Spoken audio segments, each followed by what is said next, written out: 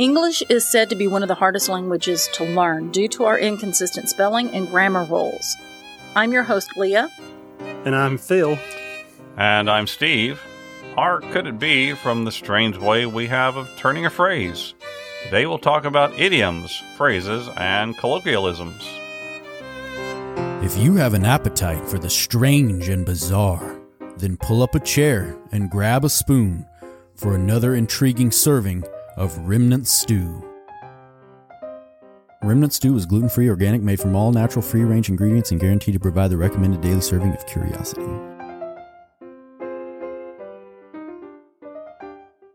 And I had a co-worker, Miss Phyllis Teasdale, who gave us a suggestion that we do an episode on idioms, and we kind of touched on it on our leftover episode last year in December. But we decided we'd dive into it a little bit deeper. So let's talk about words, shall we? Get your big bowl out for this one, folks. In everyday language use, many concepts are expressed by multi-word expressions, such as break the ice, which means to relieve social tension by means of a remark. These expressions are commonly known as idioms. They can be among the most difficult concepts for learners of a new language to acquire, as the specific words may have little or nothing to do with the concepts that they convey. From an article on idioms in it's either frontiersin.org or it's frontiersin.org. I'm not sure. It's frontiersin.org. We'll go for the first one. Yeah, okay. We learned about two researchers named Polly and Sider, who in 1983 determined that there are literally hundreds of thousands of idioms in the English language. I don't doubt that. Two of the main sources of English language idioms are the Bible, particularly the King James Version of the Bible, and, of course, the Bard, William Shakespeare. Mm-hmm. Part of our episode today will focus on idioms from these two sources. And kind of as an aside here, I don't know if any of you knew this before, there is kind of a mysterious connection between the King James Bible and William Shakespeare. Okay. Have you ever done this? If you look at Psalm 46 in the King James Version of the Bible, start counting the words from the beginning. The 46th word from the top is shake. And then count the words from the end backwards. The 46th word is spear. That's right. Is this just a coincidence? Or did perhaps the bard or someone decide to place a little homage to Shakespeare in the midst of the Psalms? The King James was James was published in the year 1610. Shakespeare lived from 1564 to 1616, so it is possible that he may have had a hand in the translation and in the writing of the King James Version. Might have even left a little, what would we call it, an Easter egg in there for us to find? An Easter egg. Self-promoting Easter egg, yeah. Whether it really happened, that mystery will probably never be solved. So let's look at some biblical phrases first. From a website called worldhistory.org, we find a terrific article by Dr. Rebecca Denova, D-E-N-O-V-A, titled 50 Biblical Phrases, Idioms, and Metaphors. We are grateful to Dr. Denova and worldhistory.org for allowing us to quote directly from this fine article. And if World History is looking for a podcast to sponsor, we're happy to talk with you. That's a joke that we're beating a dead horse. That's right. There's an idiom for you. Sooner or later, all you got to do is find one, right? That's right. Just got to hook them. Anyway, in this article, she describes 50 commonly used idioms and metaphors that originate from the Bible. Now, we're not going to cover all of them, but we'll cover several of the most familiar. And we'll start with one that I think everybody has heard, fall from grace. Ooh. Imagine someone who held a high and respected position in an organization or in a community. They have a carefully maintained public image. Then word leaks out that behind the scenes, the reality of their life doesn't match the publicly groomed image. Their public image takes a terrifying tumble. They may even lose their place of employment. This actually has recently happened here in our area. To a prominent professional athlete. So, such an individual has experienced a fall from grace. The phrase comes from the story of the disobedience of Adam and Eve in Genesis chapter 3, which resulted in their fall from immortality in the Garden of Eden into mortality. And the phrase is most often utilized to describe a high-status individual who has fallen on hard times or is now subject to social disdain, a fall from grace. No, we can name a lot of Yes. folks. Now, how about this one? This also comes from Genesis. My brother's keeper. Oh yeah. Mm-hmm. In chapter 4 of Genesis, we learn about two brothers, Cain and Abel. Cain murdered Abel because he was jealous of God's favor toward him. In verse 9, we read, quote, Then the Lord said to Cain, Where is your brother, Abel? I don't know, he replied. Am I my brother's keeper? Well, God wasn't too pleased with this response, and the phrase today has come to mean that, yes, we are responsible for our behavior toward others. So, that's my kids have said that too to me, and I'm just as displeased. am I my brother's keeper? I ask you a question, just answer it. All right, now here's a good one. Old as Methuselah. Mm-hmm. Yeah, another one from Genesis.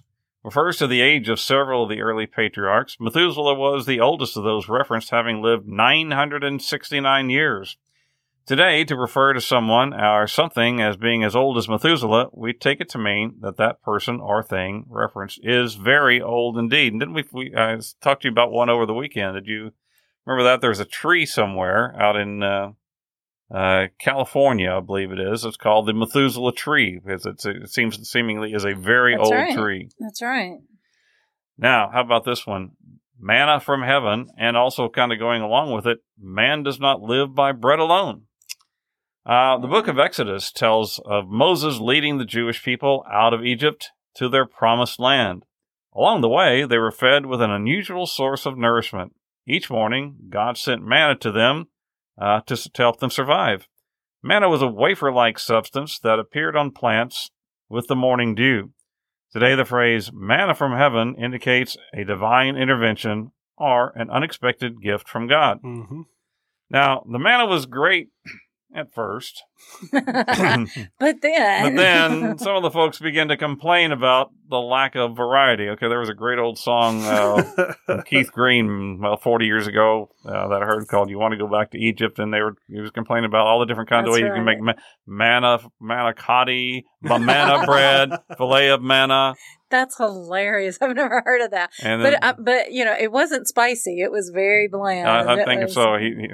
Some words in the song said, "We once complained for something new to munch. The ground opened up and had some of us for lunch." So anyway, I gotta look this song up. That's awesome. hilarious. so God then reminded the Israelites that life is more than survival, but that the soul should be nourished as well. Quote, He humbled you, causing you to hunger, and then feeding you with manna, which neither you nor your ancestors had known, to teach you that man does not live on bread alone, but on every word that comes from the mouth of the Lord. That's in Deuteronomy chapter 8. So today the phrase, man does not live by bread alone, is often used as a reminder that life is more than mere survival. Yeah. Mm-hmm. Now, I love this one. This is one of my favorite ones. The writing is on the wall. I know. I liked it. I think this was one of the ones that that I was surprised came from the Bible. I had no idea for a long time that this one came from the Bible. The 5th chapter of the book of Daniel tells an interesting story. The time is during the reign of the Babylonian king Belshazzar. He was the son of Nebuchadnezzar, who had conquered Jerusalem, sacked the temple, and taken the Jews captive back to Babylon. One night, Belshazzar threw a wild party for over 1,000 of his subjects. He got the bright idea of bringing the golden cups and bowls from the Jewish temple and using them for party wine goblets. Everything was merry until suddenly a giant hand appeared and began writing on the palace wall. When King Belshazzar saw this, he was so terrified that his knees literally were knocking together. When Daniel was called to interpret the message, it wasn't good news for the king. His life was about to be taken from him, and his kingdom was going to be divided among his enemies. Today, the phrase, writing is on the wall, is an expression meaning that there is no way out of a bad situation. That's right. The writing's on the wall. Now, skin and bones and skin of my teeth. I guess I didn't realize these were biblical expressions, but actually from the book of Job. Job suffered relentlessly as a test of his faithfulness to God. Quote, I am nothing but skin and bones. I have escaped only by the skin of my teeth. That was in Job chapter 19. Both of those in the same same verse there. I'm thinking if you got skin on your teeth, you need to see the dentist. Yeah. You need a good cleaning.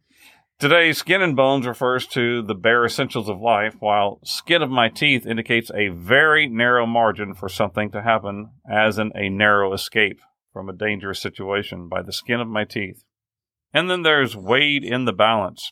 When Job's friends claim that he must have sinned to account for his suffering, Job responded, "Let God weigh me in honest scales, and he will know that I am blameless." This phrase also appeared back in Daniel in reply to King Belshazzar. After the writing on the wall incident, Daniel said, quote, "You have been weighed on the scales and found wanting." Oh. In biblical times, scales were of the balance beam variety. So today, being weighed in the balance, well, it's kind of come to mean giving equal consideration to two opposing viewpoints, weighing things in the balance. Okay, well, let's take a break from the Bible and come across this misunderstood phrases. So these are some phrases that many people, possibly you, probably you, me, all get wrong. No, really? Well, maybe not all of us get wrong, but, No, a good chunk of us. I'm going to bet that you get at least one of these wrong. So here we go. For all intents and purposes. A lot of people say it for all intensive. All intents and purposes. Yeah. Which, I mean, if you say, it sounds like it when you say that, but it doesn't make any sense. So if you say for all intensive purposes, you mean for all those very thorough purposes, which doesn't make any sense. Right. So for all intents and purposes means for all the reasons I did this and all the outcomes, which does make sense. And also, this next one makes me think of Barney Fife. Oh, love. Nip it. Oh, here we go. Nip it in the bud. Yeah, nip it. The phrase means stopping something in the very beginning stages, like stopping your child from developing a bad habit the very first time you notice it. The saying is nip it in the bud, as in cutting off a new growth of plant, not nip it in the butt, like biting someone in the rear like a vicious dog would do.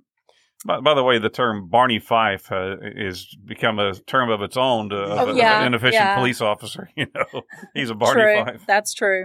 We've got a lot of small towns around here, and those police officers are definitely Barney Fifes. They're just waiting qualified for you to speed. Nip it. You know, nip it in the butt. Okay, so this next one is like should've, would've, could've. Shoulda, woulda, coulda. Shoulda, woulda, coulda. It's not should-of. It sounds like it, but it's should have. You should have. The contraction of that, though, makes it sound like the word is using the word of in there. Yeah, should have. Which, okay, and so that's incorrect. The should have, would have, could have. I mean, if you're using it as a contraction, that's fine. But if you're writing it down and you write the word of, you're wrong. You're wrong, yeah. But it also reminds me of chest of drawers. Chester drawers, yeah. I'm not Chester, but yes, Chester drawers. So when people say Chester drawers, it makes me think that somebody named their underwear Chester. Yeah. I got my Chester underwear, my Agatha underwear, you know. Well, just a Chester drawer. I mean, just the whole piece of furniture I thought was a Chester drawers. But Chester drawers. But your Boris underwear can't be lacy, just so we're saying. That's right. Oh, wait a minute. This episode comes after. I know. You're just throwing this out there. We just recorded the criminal episode where it was illegal in Russia to wear lacy underwear. That's where that's coming they would from. Listen to this episode. It's been a holdover, yes. There's an episode in between this one and that one. Go back and listen to that one. You'll see what we're talking about. Oh, you'll laugh. Okay. Okay. Bring it back in. I could care less versus I couldn't care less, which is the correct saying. Oh. This is a phrase I wish would just go away. This one gets misused. If I could care less, then I'm going to care less. So you do care. So, so said correctly, it's a double negative. Everyone says it wrong, even though it clearly makes no sense. And I think even when they're saying it, they know it's wrong. Right. And when it's said right, I couldn't care less. It just sounds, it's awkward and cumbersome way of saying, I don't care. Yeah. Just say I don't care. It's a lot shorter to say, I don't care. So that reminds me of our Remnant Stew Christmas party when we were trying to figure out this game. And Leah's husband all of a sudden said, I've got a good case of I don't care. That's right. And then we're all like, you know what? Me too. We're done. I was really, really happy Paul said that. That's awesome. Okay. Another thing coming. Have you said that before? You got another thing coming. Another thing coming. That's right. You've probably been saying it incorrectly. The actual saying is centuries old, and it's longer. It says if that's what you think, then you've got another think coming. Oh, okay. And to me, that sounds very Dr. Seussical. Oh, the things you can think if only you try. Thing one and thing two. There's another one coming. Okay. No, wait a minute. That is thing. Oh, I messed it up. I'm sorry. There you go. Not think one, think two. Yeah. Yeah. Okay. And then, have you heard that someone is the spitting image of their dad or whatever? Yeah, that's right. And I didn't know that. Okay, so this is one that I've been consistently getting wrong. Not that I even really say that, but apparently I've heard this all my life the wrong way. It's actually supposed to be the spit and image. No, I didn't know that. And it originates from the Bible, kind of. It's, okay. The Bible says that God created Adam from dust and breathed life into him. Over the centuries, though, the story had kind of morphed into the idea that God created Adam out of mud and his own divine spit. Okay. To kind of like make well, you got to get it make clay. Right, I guess. There you go. I got you. He didn't have starch, apparently. So this evolved into a metaphor for parents spitting to create children that look just like them, and the saying "spit and image" was formed over time. It transformed into spitting image. The spitting metaphor. image, okay, yeah. And so here's the thing: language changes over the time, and in just this way. So who's to say what's right or wrong? Eventually, the wrong becomes the preferred language, and thus becomes quote right. Right. But not Chester Doors. That's still very funny and very wrong. Yeah. Okay, so then we have. I've heard this one a lot. Okay, so we're done with things being wrong. This is a saying that means that you humbly admit you're wrong about something that you were strongly convinced you were right about. Eat crow. Oh, yeah. You got to eat some crow. And it's such an odd phrase. Can you imagine being, English is your second language and hearing somebody say, I've got to eat crow? Yeah. This actually also has ties in the Bible in that the crow was an animal deemed to be unclean and unfit for eating. Right. No one is certain, though, where the saying came from exactly. But according to English-grammar-lessons.com, one origin of the saying happened near the end of the Great War of 1812 when a U.S. soldier crossed over enemy lines to hunt for food. He accidentally shot a crow during his trip, and a British soldier caught him in the act. He then forced him to eat the bird. After taking a bite, the soldier managed to catch the Brit off guard and wrestled back his gun from the soldier. And then he forced the British soldier to take a bite of the crow. Forced him to eat the crow, okay. Now, I'm not sure if that's makes a good story. It probably didn't happen, yeah. Okay. And then the term goodbye, also from ETYMO. Okay, so ETYM online.com, so kind of like etymology on online.com. Online, okay. Goodbye came from the 1590s term GODBWYE. So God why. I don't know exactly how that's pronounced, but it stands, and it was around the 1570s that it was used. It's a contraction of God be with you. Oh, I can see. God be. I don't know. God be with you. Okay. And so then that morphed into goodbye. Okay. Also influenced the terms good day, good evening, good night, and similar in sentiment to the term farewell. So it just is wishing, when you part with someone, wishing them blessings and goodness. This is also seen in the term lullaby, as you would lull a baby to sleep with hopes of God be with you. Okay. So there you go. Lullaby, God be with you. All right. Let's look at some more biblical phrases. Now, this one was made well known in a popular song back in the 60s. It's for everything there is a season. Turn. The book of Ecclesiastes is a source of several common phrases. The book is essentially a collection of an old man's reflections on life. Most believe that Solomon was the author of Ecclesiastes. Among the most well-known idioms from the book are, quote, there is a time for everything and a season for every activity under the heavens. This was, of course, made quite famous by the 1965 song from a group called The Byrds. Their song included quite a few quotes from Ecclesiastes, and there are some other idioms that were included. What has been will be again.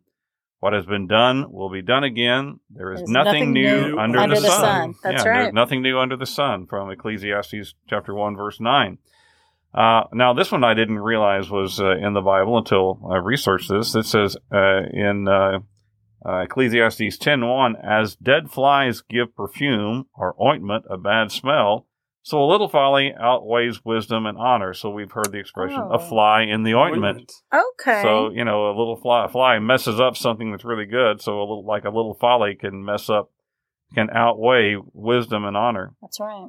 And then there's eat, drink, and be merry from Ecclesiastes 8. I think he might have been taking that one a bit out of context. That was there. Now, the Old Testament prophet Isaiah gives us several common phrases. One is a drop in the bucket, meaning a small amount or of little significance. And the quote actually is, surely the nations are like a drop in a bucket.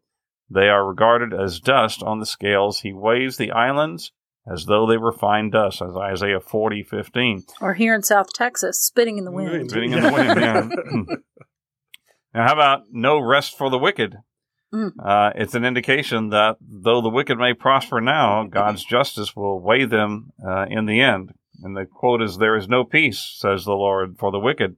That's in Isaiah 48:22. And then there's like a lamb to the slaughter. Famous quote, he said, he was oppressed and afflicted, yet he did not open his mouth. He was led like a lamb to the slaughter, and as a sheep before its shearers is silent, so he did not open his mouth. Isaiah 53:7, and that expression was later utilized in the New Testament to describe the crucifixion of Christ. Now, today, that expression, as a lamb to the slaughter, often means that an innocent person, referring to an innocent person that has no idea what is about to happen to them. Right. Right. Now, in the New Testament, in the book of Matthew, we have the famous statement, a house divided against itself cannot stand. And Matthew details the account where some doubters stated that Jesus was able to cast out devils because he was the devil himself. Jesus exposed the folly of this poor reasoning by stating, quote, every kingdom divided against itself will be ruined, and every city or household divided against itself will not stand. The line has come to mean that disagreement in a group will lead to its downfall, and it was famously used by Abraham Lincoln in an anti-slavery speech in 1858, the House Divided speech. Casting pearls before swine. The quote is actually, do not give dogs what is sacred. Do not throw your pearls to pigs. If you do, they may trample them under their feet and turn and tear you to pieces. That's from Matthew chapter 7, verse 6. Casting pearls before swine is to provide something prized or valuable to someone who does not appreciate it or is not able to appreciate it. Wow. So you be careful with the pearls of wisdom that you're about to pass on. Make sure that the person is capable of absorbing what it is that you want to say to them. Now, I like this one. Good Samaritan. Actually, there was one of the schools I worked at back up in Washington State was called Good Samaritan School. It was named after a hospital, a healthcare system. When Jesus was speaking to Jewish people when he used this surprising reference. To them, the Samaritans were a hated half-breed nation. There was nothing good about them, or so the Jews believed. In this story, a traveler had fallen among thieves and been robbed and beaten. Two religious leaders came along and looked the other way. But a Samaritan, as he traveled, came where the man was, and when he saw him, he took pity on him.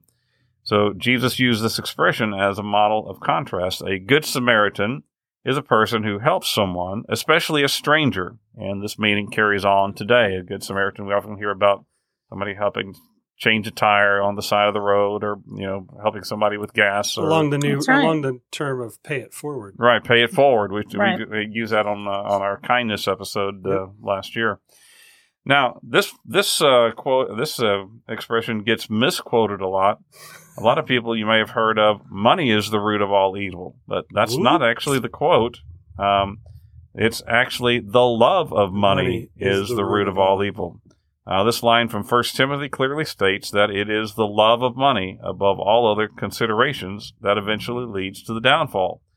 For the love of money is the root of all kinds of evil. Some people eager for money have wandered far from their faith and pierced themselves with many griefs. That was from 1 Timothy. I've heard an interesting explanation of that one once. It was money just helps a person show who they really are. Right. If they're a good person or if they're a kind person, that just it'll be used for good things. It'll be expanded upon that. But if someone is using it for somewhat of an evil or more of what there internally is by holding on to it or that kind of stuff, that just expounds upon that.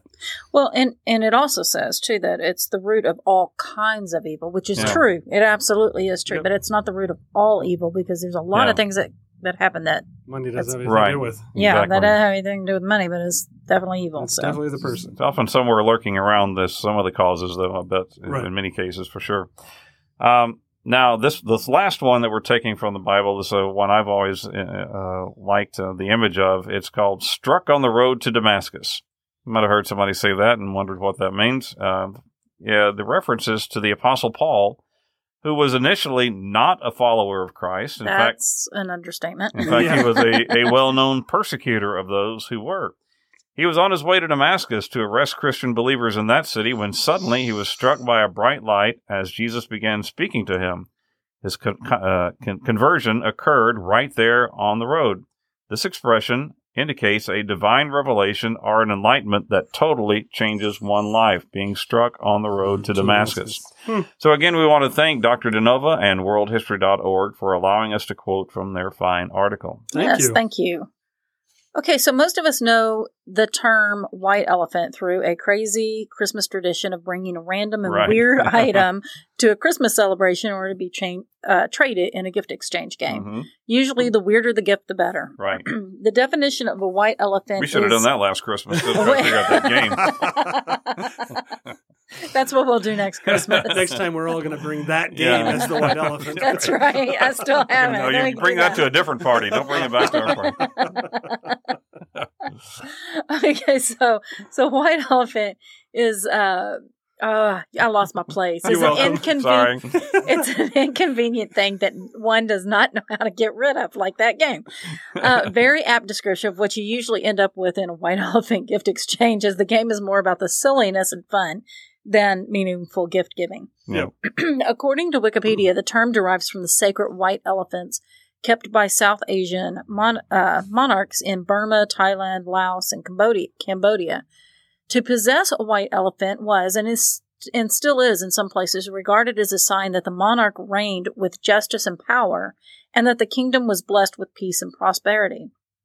Because the animals were considered sacred and laws protected them from labor, receiving a gift of a white elephant from a monarch was simultaneously a blessing and a curse. Mm. It was a blessing because the animal was sacred and a sign of the monarch's favor, and a curse because the recipient now had an expensive to maintain animal that he couldn't give away and couldn't put to much practical use. And I also heard that sometimes they were given strategically, like, if you wanted to kind of burden you with this. Exactly. You're doing such a great job. Here's an elephant. Yeah, kind of a passive-aggressive thing. Can we talk about the elephant in the room? That's another saying. We hadn't done that one. My dad had an often broken-down pickup truck that he referred to as his white elephant. I'm not sure what the reference is, but anyway. Okay, so knocking on wood, also the phrase touching wood is a superstitious tradition of literally touching, tapping, or knocking on wood, or merely stating that one is doing or intending to do so. Or hoping that you can find some real quick. Right. True, I've like, I've said that and then looked around. Oh, wait, this is, Knock on Formica. Yeah, there we go. That works. But it's done to avoid tempting fate after making a favorable prediction or boast or declaration concerning one's death or other unfavorable situation. So according to Wikipedia, this originates with Christianity. I had no idea. I didn't know where this came from, and links the practice to wooden crucifixes and the idea that the Christian cross would provide supernatural protection. I got so it's kind of like if you touch the crucifix, and I guess just touching wood in general. Yeah. Well, Alice in Wonderland, let's talk about that. We talked about how the Bible provided a lot of things, and later we're going to talk about Shakespeare, words that came from Shakespeare, but a little bit more modernly. There's a lot of things about Lewis Carroll's Alice's Adventures in Wonderland. That's right. That brought a lot of things. And it's hard to truly appreciate the impact that the children's story has made on modern culture. Mm-hmm. It was the first of its kind since children's literature to date had been written more from the standpoint of presenting a moral lesson than entertainment or the playful experimentation of imagination. Very playful experimentation of imagination. I can still see the old Disney version of this in my mind as you're talking about this with Alice. And the Wonderland experience also brought certain phrases into everyday language, such as going down the rabbit hole. Going down the rabbit hole, right? I'd go down that all the time. Almost immediately. Every day. Well, and it's interesting because since it first came out, almost immediately after the publication of Alice's Adventures, the term down the rabbit hole became a well-used phrase, meaning something that transports someone into a wonderfully or worryingly surreal state or situation, but it's changed over time. Yes. Yeah. It's morphed into now meaning delving deeply into a subject to the extent of losing track of time or surroundings. Or sanity. Yeah. So like true crime, I get onto web sleuths. I try to avoid web sleuths, which is an online community of like armchair, people. And I try to avoid it because I'll look up and I'm like, oh, wait, 4 hours has gone by. Wait, it's tomorrow? Yeah. The term mad as a hatter, coming from the character the Mad Hatter, right, is someone used in this room. is used to say that something's not just regular crazy, but really, really, really crazy. I think that most people are aware. I can go with it. That hatters. Most people know that hatters were often plagued with dementia caused by the mercury used in hat making. Right. Oh, I didn't know that. You didn't know that? I thought that was kind of common knowledge. The term has been used has been in use since 1835 to describe the medical condition of it affecting hat makers. But something you may not know is that Lewis Carroll was the first children's book author to license his character for use in other products. So the characters, such as Alice and the Mad Hatter, had individual lives. Right. This leads to what is known as, this is interesting, I didn't know this, the Frozen effect after the Disney movie, which is where the characters become familiar to a group of people wider than just the readership of the book or the demographics of the audience of a movie or whatever. So not only did he write this children's book that's entertaining and not a moral lesson, his characters just kind of came to life and stayed, Yeah. And then the phrase "curiouser and curiouser," a quote from Alice that we here at Remnant Stew can certainly appreciate. Yes. That's when she eats something and grows extremely tall, and she exclaims in amazement, "Curiouser and curiouser." Mm-hmm. And finally, one of my favorite words, Jabberwocky. Jabberwocky refers to meaningless speech and is something my children were experts at as toddlers. I got my info from mentalfloss.com. All right, now let's shift over to the Bard of Avon, a.k.a. William Shakespeare. From a website called yourdictionary.com, we find a terrific article titled 40 Common Words and Phrases from William Shakespeare. Much of the following information is paraphrased from that article. As mentioned earlier, Shakespeare lived from 1564 to 1616. He wrote at least 38 plays and over 150 short stories. He is believed to have introduced over 1,000 words and phrases into the English language. He was definitely a master of the English language. Though he may not have invented all of these, he was certainly the first to write them down. And here are some of the phrases that we're still using today. The first one, all that glitters is not gold. Okay, we're fudging a little bit here. The original quote from The Merchant of Venice reads, all that glisters is not gold. Which is such a weird word, glisters. Yeah, glisters. I guess it's kind of maybe glistens, and then something like that. Anyway, we've somewhat modernized this to glitters. We generally use the term after we discover that something that looks good at first turns out not to be so good after all. There's even a literal mineral meaning here, as many a gold miner was often tricked by iron pyrite or, quote, fool's gold. So that's all that glitters, even in digging for gold, was not actually gold. Or the grass isn't always greener. Okay. On the other side. Oh, my goodness. Okay. Now, clothes make the man. This phrase from Hamlet implies that the way a person dresses can sometimes tell you about who they are as a person. Of course, this is not always the case. You might remember from our Positively Presidential episode last year, the case of General Zachary Taylor, who didn't like military pomp and uniform. And before he was president, he was General Zachary Taylor. At one point, a young West Point graduate mistook the general for an old farmer and called him Old Codger. And first time you met him, so that was a little bit of embarrassing. Now, I bet you can relate to this one, Leah. Eating me out of house and home. Yes, absolutely. With all the kids you've got over there. This phrase from Henry IV, Act 2, is something that the parents of many teenagers can identify with. Those kids have eaten so much that there's no food left in the house. And then a laughing stock. No, it has nothing to do with raising hyenas for agriculture. This phrase from the Merry Wives of Windsor means to be made fun of or the butt of some joke. I'll be the laughing stock. Now I like this next one. I've heard it a lot, but I didn't realize it was Shakespeare and really what it meant. But in a pickle. The humble pickle. Historians believe that as long ago as 2400 BC, the Mesopotamians began the practice of soaking cucumbers in vinegar and sealing them in crockery jars. This is one of the oldest methods of food preservation. Cleopatra swore they were a major part of her healthy diet. Julius Caesar believed that they would make his troops strong. Christopher Columbus loved traveling with them because they could survive long journeys and help prevent scurvy. So how did this wonder food develop such a negative image as in a pickle? Well, in Shakespeare's The Tempest, Alonso says, "How camest thou in this pickle?" To which Trinculo answers, "I have been in such a pickle since I saw you last." And now Shakespeare may have borrowed a little bit from the Dutch phrase, sitting in the pickle, which means to be intoxicated. He's brined. He's pickled. So today the phrase means to be in trouble or in a situation that you cannot easily get out of. Now, my personal theory, this has something to do with the fact that pickle jars can be hard to open too, but that's just what I'm thinking. Now, how about it's Greek to me?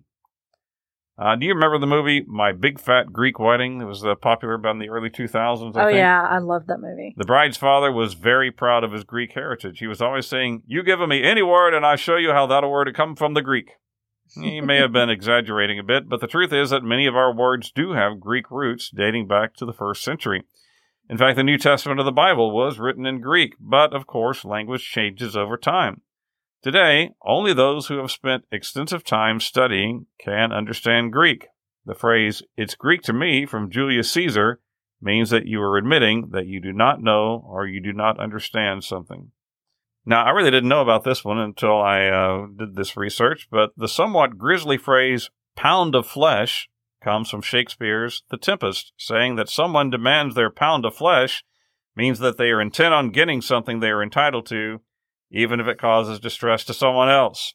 I'm talking about you, bank overdraft fees. Take that. I'm talking about you, $300 ticket for rolling through a stop sign. Yes, I got one of those. I got one of those right in front of my house the other day, a couple months ago. And I'm talking about you, ridiculous HOA fees. Oh. Yeah. Rules, Rules. Yeah, rules. Sure. HOA rules. Yeah. So I thought this came from the Bible, like an eye for an eye. HOA No, not rules? the HOA rules. No, it's not biblical. But the they pound tried of to flesh. enforce them like that. But yeah. Right. I thought it was related to eye for an eye, tooth for a tooth, Pound kind of of flesh, thing. yeah. Like I knew it wasn't mentioned, but Right. but I thought that's where it had come from. No, from let's see, which play was it? Oh, yeah, it was from The Tempest. Yeah, The Tempest. Yeah. Now, I like this one, though. Such stuff as dreams are made on. No, I'm not talking about the creamy Oreo filling, though that does come close. Yes. And it's evil.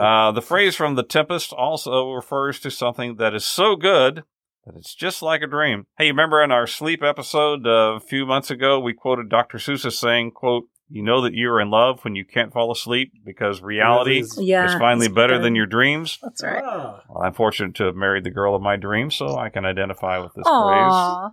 Aw, we love Judy too. phrase. Amen. That's right. So did either of you guys have a mullet hairstyle? Can't say I did. No. No? Can't say I did. Or you're just not No, I admitting it? never grew a mullet. No, never had one. Well, everyone knows what the funky hairstyle looked like. This it actually kind of started in the 70s, gained popularity in the 80s, and managed to hang on well into the 90s. Yeah, Business in the front and party in the back. that's what I heard. But do you know where the word came from? Is it a Canadian word? No, kind of. Well, you know what? Maybe Here's the thing, that while the hairstyle had already become a thing, the Beastie Boys coined the word mullet with their 1994 release of the song, Mullet Head, about the iconic haircut. Talking about razor guards, the song goes, number 1 on the side and don't touch the back, and number 6 on the top and don't cut it whack, Jack. I like me some Beastie Boys. Yeah. And I have no idea where they got their term for it, but before their song Mullet Head referred to a type of North American freshwater fish with a large flat head, and then it also referred to someone stupid. So that may have come from I think that's a Canadian fish. I think might mullet, have been. Yeah. There you go. It's up there. I think that's where I got that idea. That's funny. Now here's a weird word, tawdry. It's not often used anymore, but its origin was so interesting that I wanted to include it. It means showy but cheap and of poor quality, usually referring to like jewelry or accessories. Right. So lace necklaces were an item customarily sold at an annual East Anglian fair on October 17th, commemorating Saint Audrey. She was canonized queen of Northumbria. Okay. Who died in 679. There's my dyslexia acting up.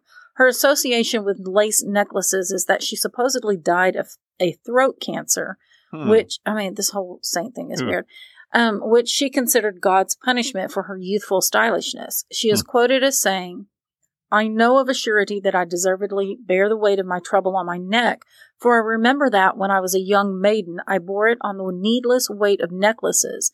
And therefore I believe that the divine goodness would have me endure the pain in my neck, that I may be so absolved from the guilt of my needless levity, having now instead of gold and pearls, the fiery heat of a tumor rising on my neck. No. So, like, her vanity in the youth is what she's regretting. Yeah. The trinkets sold at the celebrations were called St. Audrey's necklaces and later shortened to Tawdry's necklaces. So they kept the T from the saint. It's a Condra's. Yeah. Okay, I didn't know that. And so something is tawdry. It's kind of gaudy and worthless. Away from me with those tawdry baubles. That's right. I have a niece named Audrey. I need to tell her about this. And now for something completely off topic and off kilter. Brace yourself for the oddity du jour. Okay, so for today's oddity du jour, do you know what I'm talking about when I say Pyrex? Yeah, I mean, Pyrex. Microwavable dishes. It's the glassware you probably have in your kitchen right now. Right. Yeah, pretty much. According to Wikipedia, Pyrex actually came before the microwave. Yeah, very sure. It could do anything in them. It's a brand introduced by Corning Incorporated in 1915 for a line of clear, low thermal expansion borosilicate glass. Okay. Borosilicate glass contains boron trioxide, which creates a special glass that will not crack under extreme temperature changes like regular glass. I've put boiling water in a glass pitcher before and had the bottom drop out of it. It was developed for use in laboratories, but Corning Incorporated saw the potential for using it to produce durable kitchenware for use in the oven. Later, when the dishwasher and, of course, the microwave became common household appliances, there was no worry that they would damage the resilient cookware. You probably have at least one piece of Pyrex in your kitchen now, and your mother and grandmother likely had some too. Right. You might not be aware of it, but Pyrex has changed over time. The borosilicate glass formula is actually much more heat resistant than it has to be for regular at-home kitchens. So in 1998, when Corning sold the brand to World Kitchens, they started making the kitchenware from tempered soda lime glass, a formula that's durable enough for kitchen use for ovens, but not for laboratory-type thermal temperatures. Home use only. Yeah. Exactly. So like I said, you probably wouldn't be aware of it. And you can't tell the difference between the old and the new by looking at it. But those who were painfully aware of the industry change were the entrepreneurial souls that made their living from producing recreational pharmaceuticals. Oh, no. That's right. The crack cocaine industry took the change very hard. Wow. As it turns out, turning cocaine into crack requires bringing the solution of water and powdered cocaine to a very high temperature and then rapidly cooling it. Do you ever think that listening to Remnants would give you education in creating a side hustle? Well, no, we don't want to go there, but anyway. For years, crack makers would use the borosilicate glass Pyrex for their illicit needs. And when the industry change happened, though, many illegal substance producers were injured when the soda lime glass would shatter from the thermal shock. Exactly, yes. That's right. No worries, though. The crack cocaine industry is adaptive and quickly switched over to stealing laboratory supplies for their clandestine operations. You know, I have broken a Pyrex before, and they like shatter. All over. Yeah, it goes everywhere. Little bitty pieces everywhere. I dropped a measuring cup one time, and it landed on my tile floor, bounced up intact, and I was like, oh, and then it just shattered all over the state of Texas. Like I'm still finding pieces of it. Yeah, it's amazing. Yeah, you'll still find them even if you sweep and sweep, they'll still show up. Oh, and tiny, tiny pieces like sand. Yeah. Yes. Anyway, I got my info from nowiknow.com and Wikipedia. That sounds like a good website, nowiknow.com. If you're looking for a sponsor.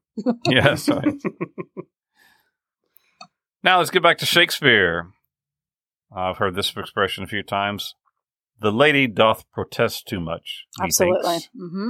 This famous saying from Hamlet was spoken by Queen Gertrude in response to the insincere overacting of another character who was accused of a misdeed. It has come to indicate doubt of a person's sincerity regarding a strong denial. It implies that someone who vehemently denies something is hiding the truth. Or, as my elementary PE teacher, Ms. Nip, used to say, guilty dog barks first. So, you know. I've never heard that. He did it. Oh, no. I had a little self-confession going about my wild younger days. Oh, no. Too much of a good thing. Yes. Halloween. We mentioned Oreos a few minutes ago. And so, when I went off to college, I just went completely wild. Yes, I went to the store and bought a package of Oreos and a quart of milk, took them back to my dorm room, and downed the whole delicious mess all in one sitting. It was really quite wonderful until the middle of the night when I was started to receive hate mail from my stomach, and the phrase from As You Like It encapsulates what I discovered that night that I indulged in too much of a good thing. Oh, yeah. At least it wasn't goes down, must come up. Now, wear one's heart on one's sleeve. This is an interesting saying. This phrase from Othello refers to a person who openly shows their emotions. It can also refer to a person who is a hopeless romantic. They are open and honest about how they feel. Now, there is another expression that's more recent, and I wasn't aware of this one, but it's according to UrbanDictionary.com, the opposite of wearing your heart on your sleeve is wearing your heart on your cheek. Have you ever heard of wearing your heart on your cheek? I've never heard of that. I haven't heard this one. Evidently, in some quarters, this means that a person is keeping their emotion hidden in order to keep from getting hurt, wearing their heart on their cheek. Now, if you've ever been on a foolish and hopeless pursuit of something unattainable, well, then you've been on a wild goose chase. This phrase comes from Romeo and Juliet. The character Mercutio, Mercutio, is in a battle of wits with Romeo. He throws in the towel by saying, quote, "Nay, if thy wits run the wild goose chase, I am done. For thou hast more the wild goose in one of thy wits than I have in all of mine." Quite a submission speech, I think. Anyway, that was really witty. And here in South Texas, that's called a snipe hunt. Snipe hunt, yeah. You've ever been on the snipe hunt, right? Now, what's done is done. The phrase from Macbeth indicates that when something is done, there's no going back. You simply must deal with the consequences. There's no do-overs. Life is not like golf. You can't take a mulligan. What's done is done. And then, I didn't realize this one. One fell swoop. Oh. You ever have something sudden happen in one fell swoop? Well, that phrase comes courtesy of Macbeth. In Shakespeare's time, the word fell, F-E-L-L, meant evil. So only bad things happened in one fell swoop.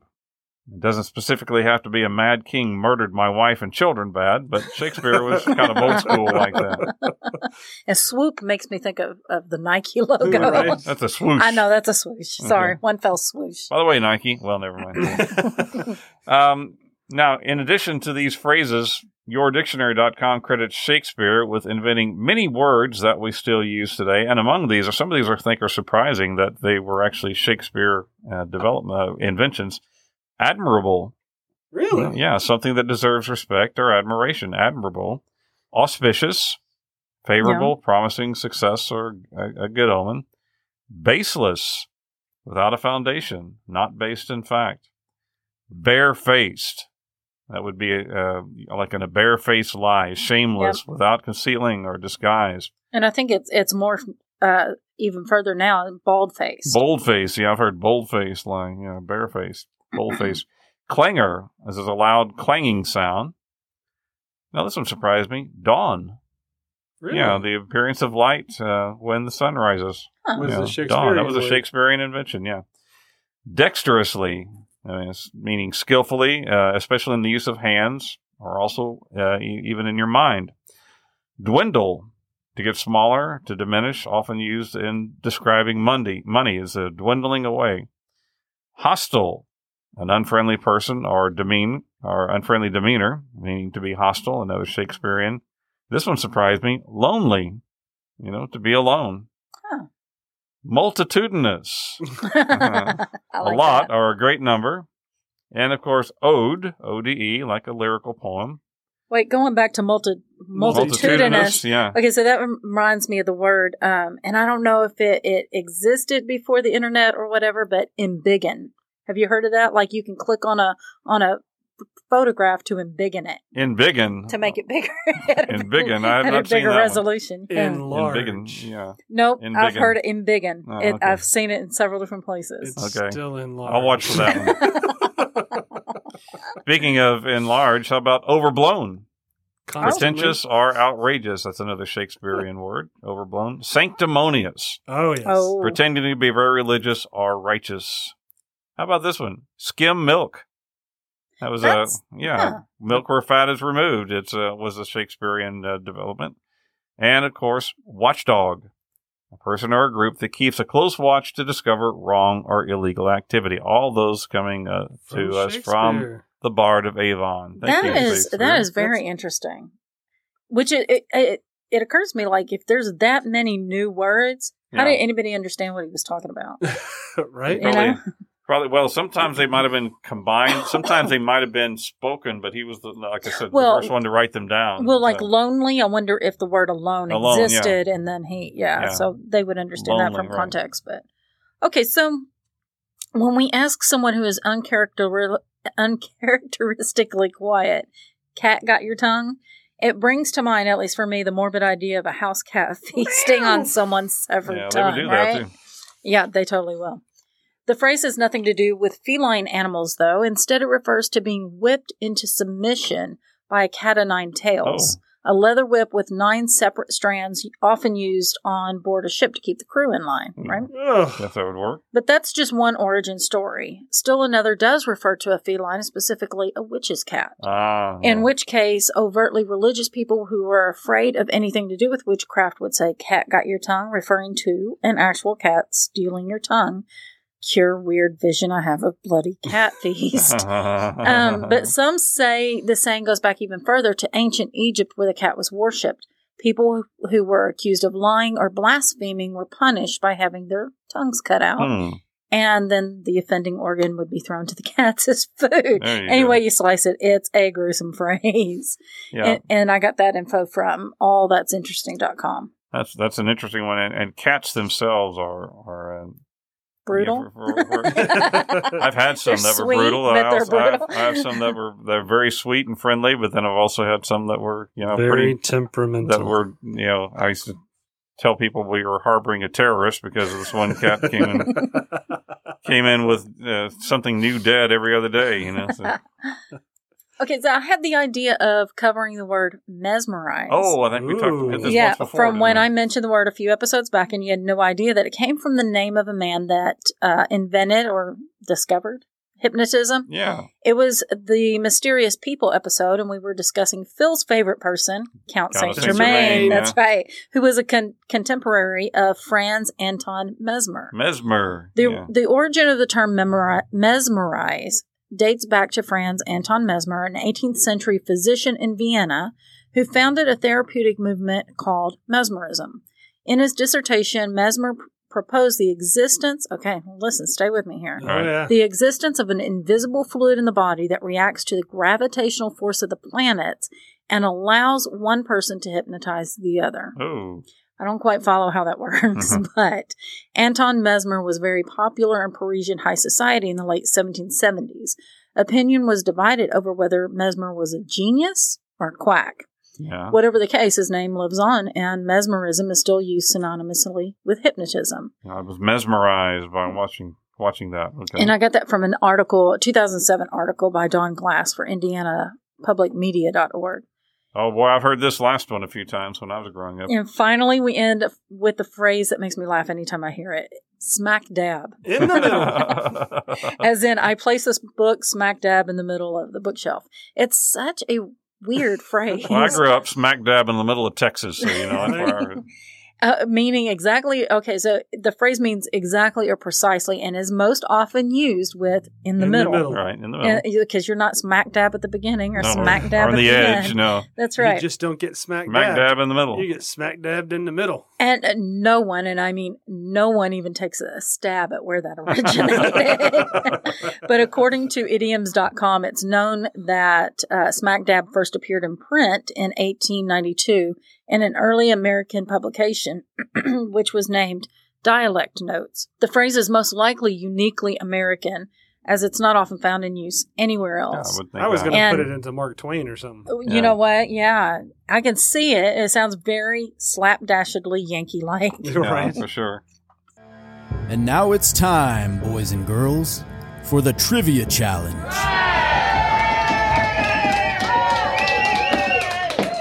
All right, folks, you know how this goes. Like and follow our Facebook page at Remnant Stew Podcast. Like and share this episode post.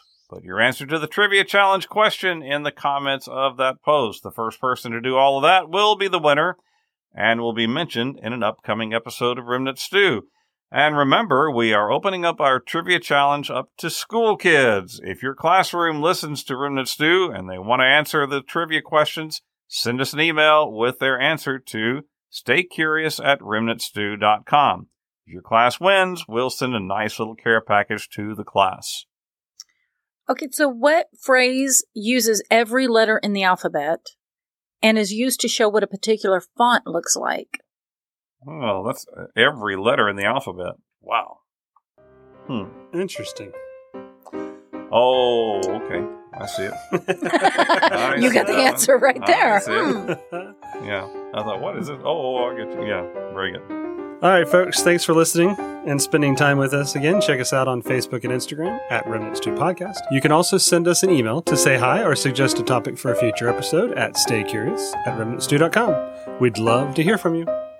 Remnant Stew is created by me, Leah Lamp. Dr. Stephen Meeker and I research, write, and host each episode along with commentary by our audio producer, Philip Sinkbell. Theme music is by Kevin MacLeod with voiceover by Morgan Hughes. Special thanks goes out to Judy Meeker and Harbin Gould. Before you go, please hit the follow button so you won't miss an episode. Head on over to Apple Music and leave us a review. Share Remnant Stew with your friend, your family, your English teacher, your lexicographer, and Noah Webster if you run into him. Until next time, remember, choose to be kind and always stay curious.